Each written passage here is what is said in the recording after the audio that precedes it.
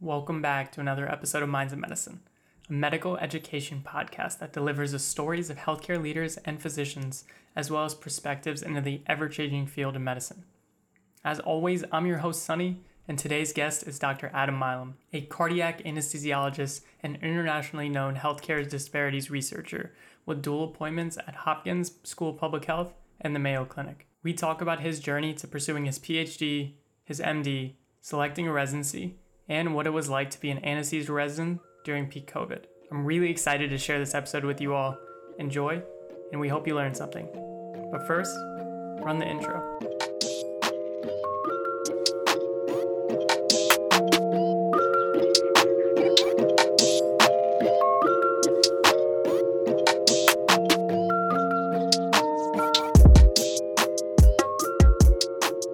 I'm really excited to have you on this episode, and I kind of just want to dive right in and start with what led you to medicine in the first place. Yeah, that's a great question. So I grew up in Baltimore, and there's a lot of public health issues. And so growing up in undergrad, I started working at a nursing home as a tech, and then started working at the hospital at Johns Hopkins Hospital in the emergency department. Saw all the health issues that people encounter and the difficulty accessing care.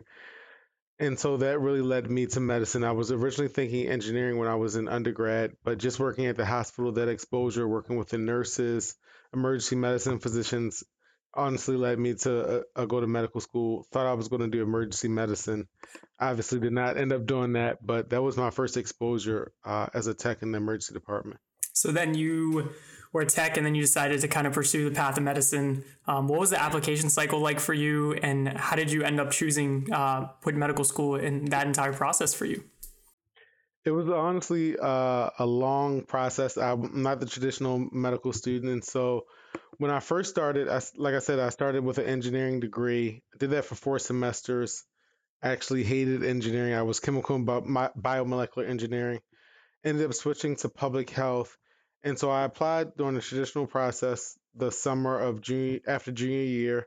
Was accepted, but I actually applied for a master's in public health as well. Was accepted to that and decided to go and pursue my public health degree. So I deferred my admission to medical school for a year to complete that master's degree program. About halfway through the master's degree program, my advisor suggested for me to apply for a PhD program, which wasn't on the radar at all. I mean, there was no reason for me to do a PhD, but I listened to my advisors and I applied for the PhD program only at Johns Hopkins, was accepted. But I was still planning on going to medical school, so wasn't considering that too much. But then they offered me some money for the PhD program, so they put me on an NIH training grant, which would cover tuition, give you a monthly stipend, pay for travel, and it was pretty hard to turn up. Hopkins is the number one school of public health in the country. You have an NIH training grant, and so I withdrew my acceptance to medical school and actually pursued my PhD program and then reapplied to medical school. I think it was about a year and a half into my PhD program, was accepted to Wayne State, deferred for a year to finish my PhD. So I defended my PhD March of 2012, graduated May of 2012, and then started medical school August of 2012. Wow, I love that because you had this admission and you took a huge bet on yourself Hmm. that one, you could get it back, but also that, this was going to be your path and this was going to be a journey. And shout out to that advisor. I mean, I think that is to Yeah. have built that relationship and built that trust. That's absolutely incredible. Um, and then so let's say you were in medical school. How did you end up choosing what you want to do, and how did that end up leading to cardiac anesthesiology? Sure.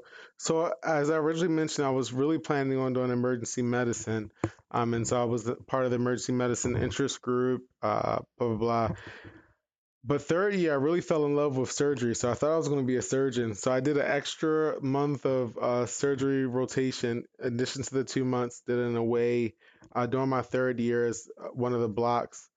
Really loved surgery, loved being in the OR, working with my hands, managing patients in the unit as well.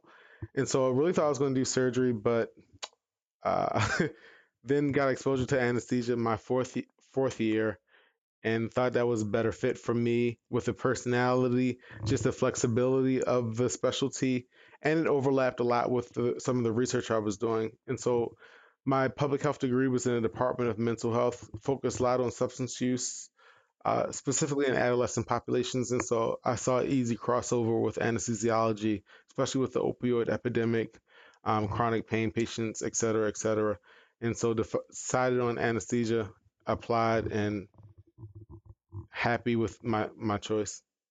Yeah, and at the end of the day, anesthesia is really technical. You're still really hands-on, and you're still a vital part of that OR. I think I was reading some stat about how schools with an anesthesia rotation or exposure to anesthesia have a much higher rate of students that pursue that. I'm lucky that we have about a week, but it's still something that during that week you really get a lot of exposure to it. I actually loved cardiac anesthesiology. Yeah, no, I wish we had more exposure to anesthesiology during third year. I mean, most people don't get any meaningful exposure until fourth year, which is often a little bit too late. But I know a lot of the surgery programs are integrating anesthesia at least for a week or a couple of days into the surgical block, which I think is helpful. But hopefully, there's more exposure in the future during third year, so people can make an informed decision about specialties that they pursue. Yeah, because at the end of the day, I mean, it's hard. It's sometimes difficult when I'm sitting here to be like, what am I going to want in 30 years from now or 20 years from now? Exactly. And so really trying to be introspective. And it's good that you had that during that entire process. Did you have any mentorship, any guidance, any more advisors that really played a role in helping you figure it out? Definitely. Mentors have been essential for me in my decision making. And we talked about the PhD program, but my mentor I first met in undergrad, I was a junior, and she's been my primary mentor since then. So since 2007. So, quite a long time.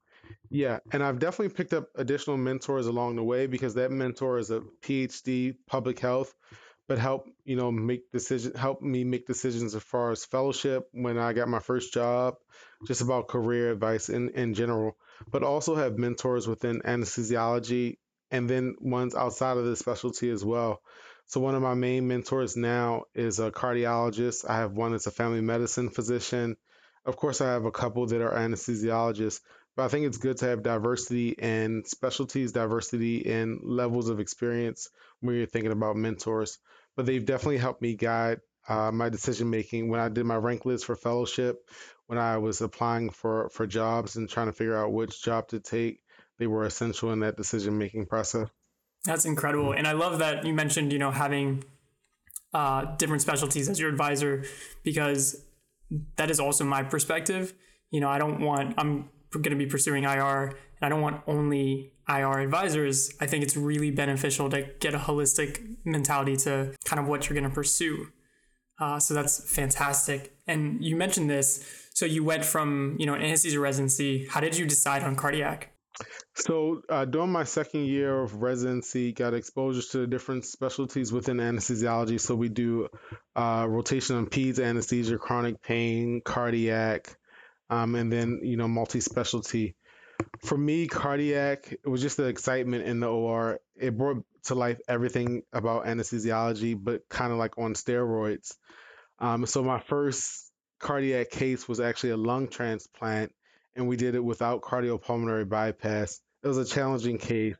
Thoracic surgeon basically said at the beginning of the case, this is almost going to be like a mini code through the entire case. And it was. It was a 6-hour code.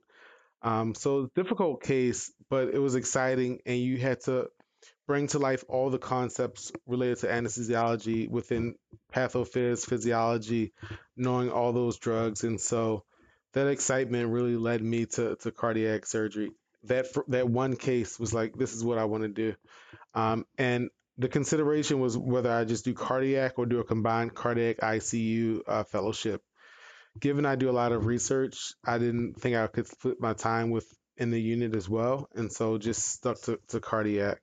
Yeah. And so I kind of want to fast forward a little.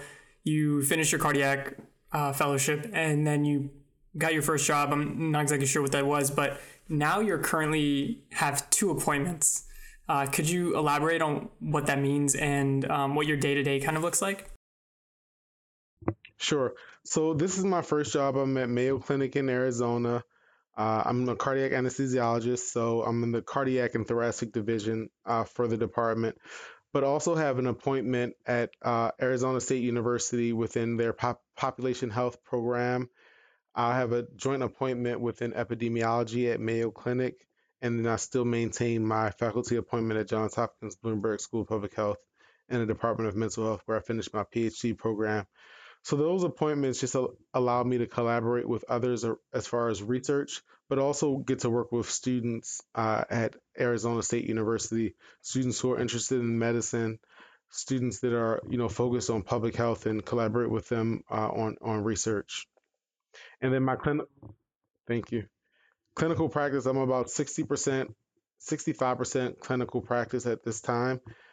Like I said, I'm 100% on the cardiac team, but also do general anesthesia cases.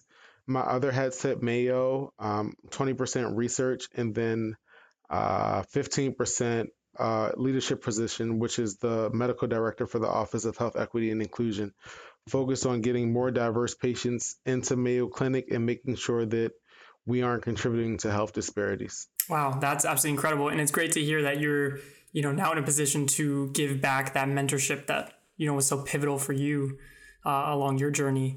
And so it sounds like you wear so many hats. I've learned that balance isn't the right word, but how do you kind of have all this on your plate and, what do you know, or how do you know what to give energy to and what not to? Sure. I think that's the importance of your mentor again, helping decide what's going to help you with your career goals and also address your passions, but avoid burning yourself out. And so it is a lot to juggle. And yeah, balance is probably not the right word because there is no balance. But I think just those organizational skills that you learn in medical school, trying to juggle your study schedule, is the same thing that helps me out to this day. And also just a good support system and a team. So I have an administrative assistant within my department. I have a lot of support for the OHI role and a lot of people on the research team that are working with me. Yeah, it's so important to build out a team that you can kind of trust. Because when you're not there, you need to know that everything's running smoothly. So that's really, really important. I kind of want to keep going, and I think it'd be important that you mention that you were an anesthesiologist during peak COVID. What was that like for you? Yeah, that's a good question. So I was in residency in 2020 at the height of the pandemic, and I was in Los Angeles. So we had an early wave, and I actually had COVID March of 2020, right before it was uh, deemed a pandemic. And we didn't have testing for it because I hadn't been out of the country, but I had all the symptoms, and then later tested positive for antibodies. But it was a lot of work. We were kind of repurposed as anesthesiology residents because we didn't have any elective cases. So we were all moved to the ICU and tried to help out in other places in the hospital. But it was taxing, right? Because you're seeing people die at higher numbers in the ICU on the floor. So it was very challenging as a resident. Learned a lot of skills, got to interact a lot more with patients, which was helpful, but it was definitely a pretty dark time. We actually did a focus groups with some of the ICU teams looking at what factors and what things kept them motivated during that time. And it was a lot around teamwork and then just the hospital supporting those teams. So we did learn a lot about how to work together across departments and reassign folks to different areas. But it was a very challenging time. Yeah. And I guess, you're so involved with so many different things. Does that help play a role in you keep going? It definitely does. Working with students honestly keeps me going. Just to see the progress of my medical students, residents, and then the people that I work with research, the skills that they obtain along the way definitely keeps me going. They become excited about the work, and that gives you some excitement, especially as far as research. But then, when I get a resident their first day in cardiac and their eyes are wide because of so much that's happening in the cardiac OR, that definitely excites me and keeps me going. It keeps me motivated. I think it's really important to mention that you are one of the few Black male physicians, especially when you look at proportion to the United States. What advice do you have for pre-meds and current medical students when it comes to continuing their journey, and what perspective have you been able to develop from your journey so far? I think it's pretty challenging for racial and ethnic minorities to pursue a career in medicine. The same thing with gender, right? We have an underrepresentation of females within medicine. It's gotten better. So I think in 2019, we now have more females enrolled in medical school than males, which is good, but we don't have the females in leadership positions. The same thing with racial and ethnic minorities. We have not made significant strides in increasing the number of underrepresented minorities in medicine, and we definitely don't have them in leadership positions. But I think it's essential to have, role models that you can look up to and that can help guide you through the process. And so again, the importance of mentorship and sponsorship. And without my mentors and sponsors, I would not have made it to where I am now. And so I'm trying to do the same thing and pay it forward to mentor medical students, mentor graduate students, residents, fellows, etc., to make sure that they successfully get through this process. But I think we have a lot of work to do within medicine and sciences in general to make sure that we have pathway programs for those underrepresented in science and medicine and other segments of the population that don't have access. Yeah, and just going back, like my perspective has always been supporting education from the ground up, because when a lot of these pathways, you kind of have to get exposure to or good enough grades early on. I look back to my high school experience. I didn't know I was supposed to study for the SAT. I have an older brother, and he told me to, but I didn't know that was actually a thing, So I just showed up day one and took it. And I think so much about it is really building powerful educational systems across the country and investing in those communities.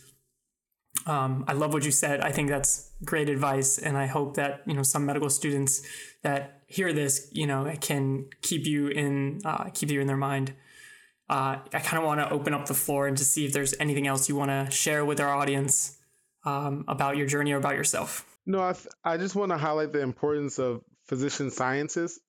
So it's good that we get more minorities, more females in medicine in general, but I think it's also important to have them as physician scientists who are making the decisions, finding new treatments, and advancing the field. We definitely need out of the box ideas to address some of the medical conditions that we see, to address some of the healthcare disparities that are present. And so I would just encourage people to engage in research and find mentors and find other physicians that can help you with that. But research will help out a lot with the healthcare disparities that we currently see. Yeah, well, I've had a blast. Thank you so much for jumping on the podcast.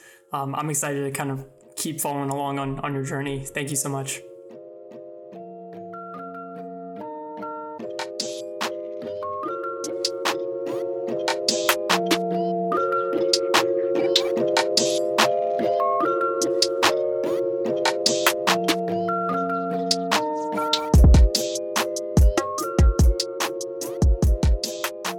We hope you enjoyed that episode. If you did, let us know. We always appreciate all the shares on social media, so keep those coming. Until next time.